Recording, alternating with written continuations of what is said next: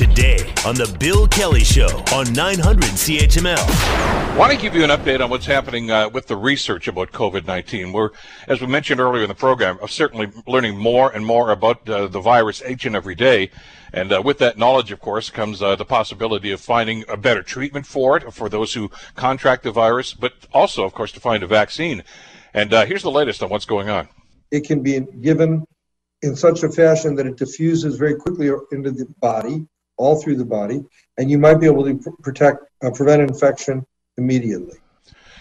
Encouraging news to be sure, but where are we on this, and what about things like mass vaccinations and inoculations, and what about treatment of the people that still have it? I want to bring Dr. Savrinas Murthy into the conversation, Clinical Associate Professor in the Department of Pediatrics at BC Children's Hospital. Doctor, thank you so much for the time. Glad you could join us today. No problem. Good morning. How are we doing with the research on this? And as we've been telling our listeners, I mean, researchers, of course, are really kind of working, I guess, in two parallel paths here. One, to find a vaccine, most certainly, but also to treat this virus as for the people that have contracted it. We're smarter now than we were 4 or 5 months ago, aren't we? Yeah, no question. I think we've learned quite a bit about what this virus does and how we can better manage it in general. And so both of those tasks, how to prevent it and how to treat it, we're learning quite a bit about it. The importance in the relationship between antibodies and treatment and vaccines has been part of the conversation right from the get-go. We've talked to people that have had the disease and survived it, thankfully. Chris Cuomo from CNN comes to mind, of course, the guy that does one of the evening shows on CNN, who was broadcasting from home and told us daily about how this was impacting on him. But the antibodies that he developed, and that anybody who develops the vaccine, we're told play a key role in the research that's going on. How does that work, Doctor? Sure. So antibodies are proteins that live in your blood that protect you against getting infection. So we think they do. So we know that people who get infected develop antibodies to that infection. And so the question was and remains, I guess, whether those antibodies are completely protective of you getting infection again. So you can have antibodies, but we weren't sure whether or not you were protected if you had those antibodies from getting a repeat infection. We may have some more information on that says that having some antibodies may protect you, which is good.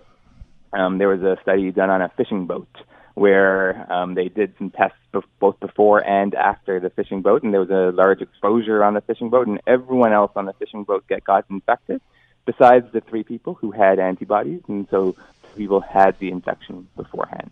And those 3 people did not get sick and did not get a new infection. And so that's encouraging to tell us that having antibodies may be protective. How long do those protective antibodies stay around? I mean, because that seemed to be one of the key questions. I mean, some people that were being tested, I guess, shortly after they were cured, said, yeah, there's certainly antibodies, and some actually donated them, I guess, for some of the research.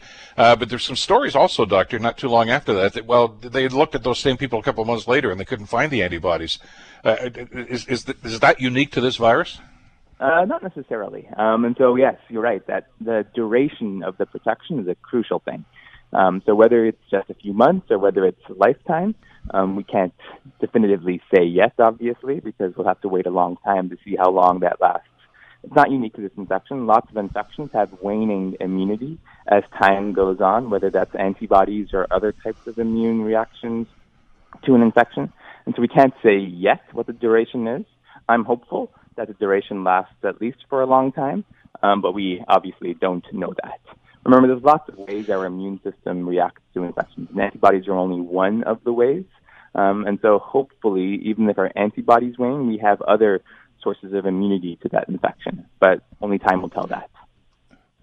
When we do make that determination, is that going to be a factor in how often we would have to be inoculated? I mean, is it going to be a one shot and you're good for the rest of your life, or is it going to have to be once a year like we do flu vaccines, things of that nature? That's to be determined, but I would think that's going to be a factor, isn't it?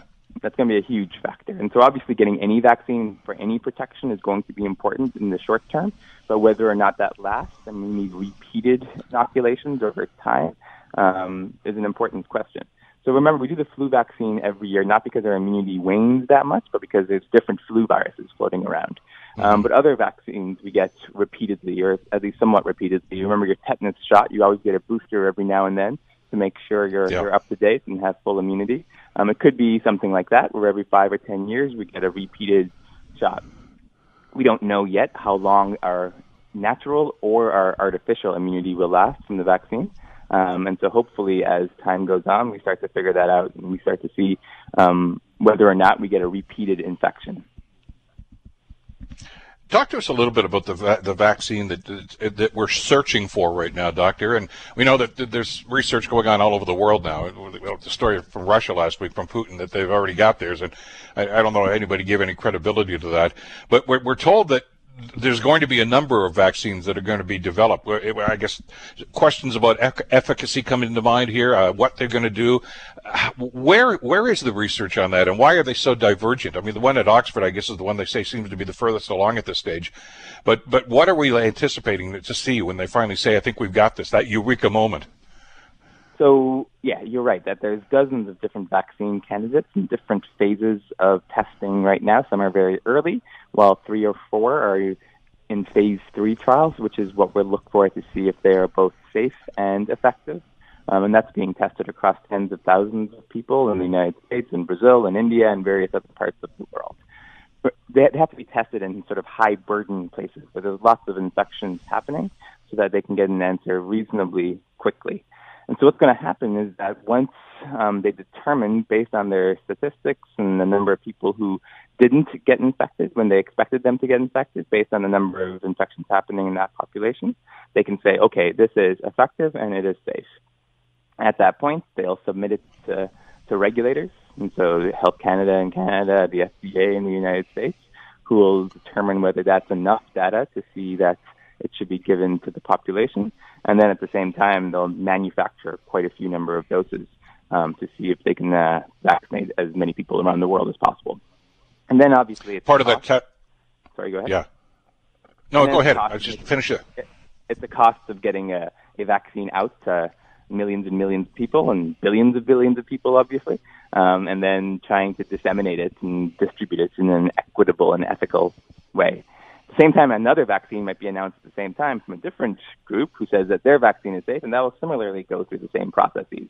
And then individuals or health systems can make choices about which one should be used based on the data that's available. And there's lots of processes to approve and to basically say which one's better than another.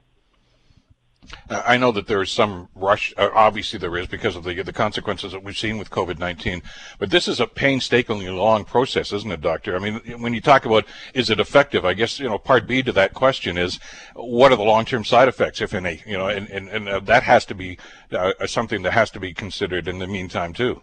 Yeah, and so safety is crucial. And so like any vaccine study, safety is going to be very carefully monitored in all of these studies to make sure that there's no side effects that are surprising or concerning. And the regulators will only approve something if it meets those thresholds for safety. And getting people to be convinced that this is a good thing to do is a main part of the battle. As I'm sure you know, there is a reasonably sizable number of people who think that vaccinations are not appropriate, and convincing everybody that this vaccine will work is going to be all of our jobs once we have the data in front of us. And so safety is absolutely important. And that's why I'm so skeptical of the Russian efforts right now, given that they didn't go through that safety monitoring and safety study to make sure that what they're giving to their population is appropriate. Yeah, sadly, and we'd hate to think that there's going to be some dire circumstances as a result. We can only hope for the best in that situation. Where do you begin in a situation like this, Doctor, to develop a vaccine or treatment for this? COVID-19 is not the first coronavirus, of course, that we've had to deal with. Have the other ones been helpful in giving us a baseline to know where to go? So, yeah, they have. So we know a lot about the coronavirus based on sort of all those prior experiences, and it has a protein on it that's a good target for a vaccine for our bodies to react against. And so scientists took that and then took blood specimens from patients who had been infected and sort of mapped out what the antibodies looked like, and then developed the vaccine as quickly as possible in various different parts of the world and various different scientists. And they'll all land on somewhat different approaches because there's different ways of doing it, but they all might be effective. It's been an unprecedented display of science. This typically takes 10 years to work through, but if everybody works very hard at the same thing, we can speed up that timeline significantly, evidently. You just reminded me of a conversation I had a couple of months ago with one of your fellow researchers here in Eastern Canada, and I said, "How can you do this?" Because we're still looking for a vaccine for AIDS, for instance. I mean, they thought they had one a few years ago, and it turned out to have some rather dire consequences. So that's not happening. But we do have treatment for AIDS now. And they said, "How?" In the space of a few short months, and he just laughed and said, "Well, finally, the government's giving us the money that we need to do this research."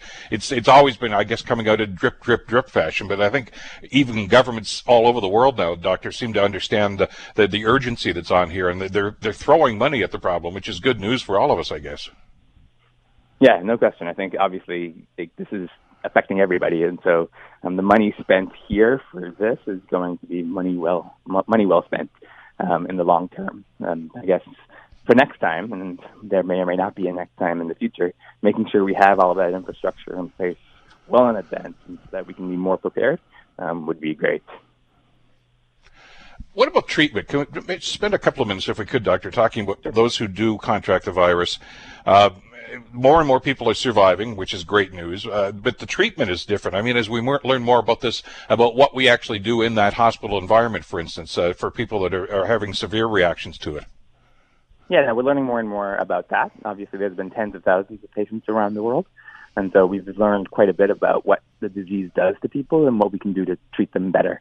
Unfortunately, we only have one sort of large-scale randomized trial that shows something is effective, and it's a simple molecule like a steroid that we've been giving in hospitals for decades, has been shown in most patients to be very useful to improve your chance of leaving the hospital happily. But people are working on a variety of different treatments, some repurposed medications, say old medications that were used for something else. The hydroxychloroquine example comes up there, and looking at new medications that are targeted specifically at this coronavirus that have been developed over the past few weeks and months. So the old medications don't seem to be that effective. Hydroxychloroquine is not effective at preventing or treating disease. And some of the newer ones are showing some promise, but we're waiting for some final data to say that it's actually going to be useful. I think in general, just good supportive care in a hospital where they're not stressed and don't have thousands of patients coming into their door is probably the best thing that we can do. And so preventing people from getting infected in the first place so that we can limit our hospital's ability, so we can have hospitals be able to treat patients effectively is super important right now.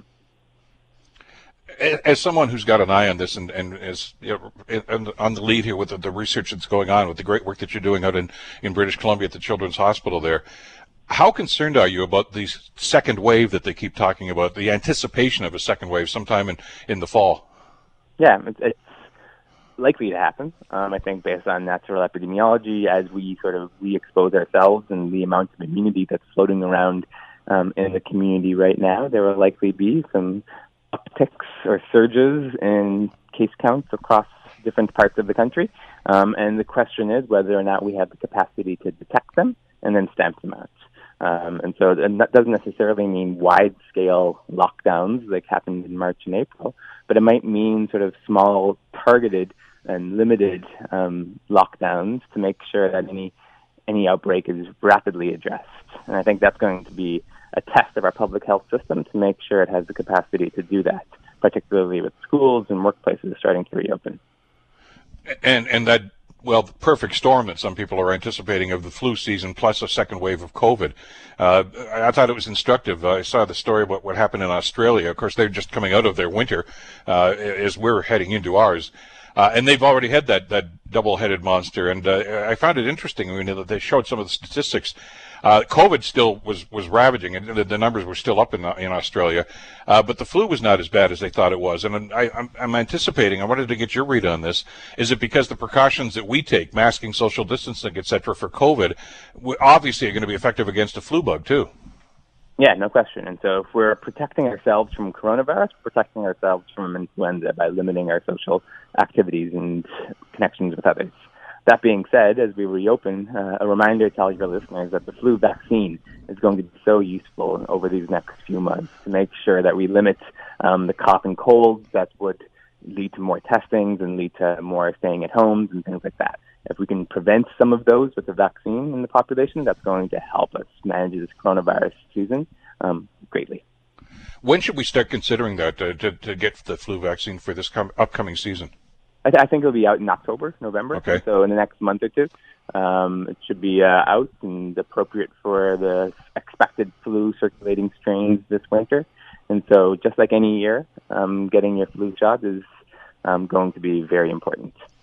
We are just having the discussion, I guess you could characterize it as a debate here in Ontario about masking in schools and things of this nature as kids head back. I know that there was a bit of a blip in British Columbia when the kids started back to school a couple of weeks ago, and some concern raised about that, which I think underscores the importance of wearing masks. And a couple of the school boards we've just talked to in the last week have made masks mandatory for kindergarten right through to grade 12 in some of those jurisdictions. I'd love to see a province-wide mandate like that. I don't think that's going to happen from a political standpoint anyway, but it's good advice, I think, that boards should consider about trying to stop the spread, and masking is going to be a key part of that.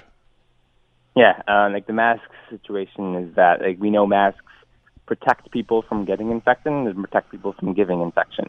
And so in that context, especially in closed situations with closed rooms for extended periods, wearing masks would help prevent the spread. And so I can't get into the specifics of the policies in Ontario, and so I'll leave that for Ontario. No, I don't want to drag you into the political weeds here. I just, from a public health standpoint, it makes all kinds of sense, and I'm hoping that more jurisdictions are going to adhere to that. I mean, here in Hamilton, for instance, and I think in London now too, they have mandatory masking on public transit and things of that nature, and that only makes sense as we go through this, because I guess the takeaway here, Doctor, is that the virus is not going away anytime soon, so we better get used to doing these defensive things that we're doing now.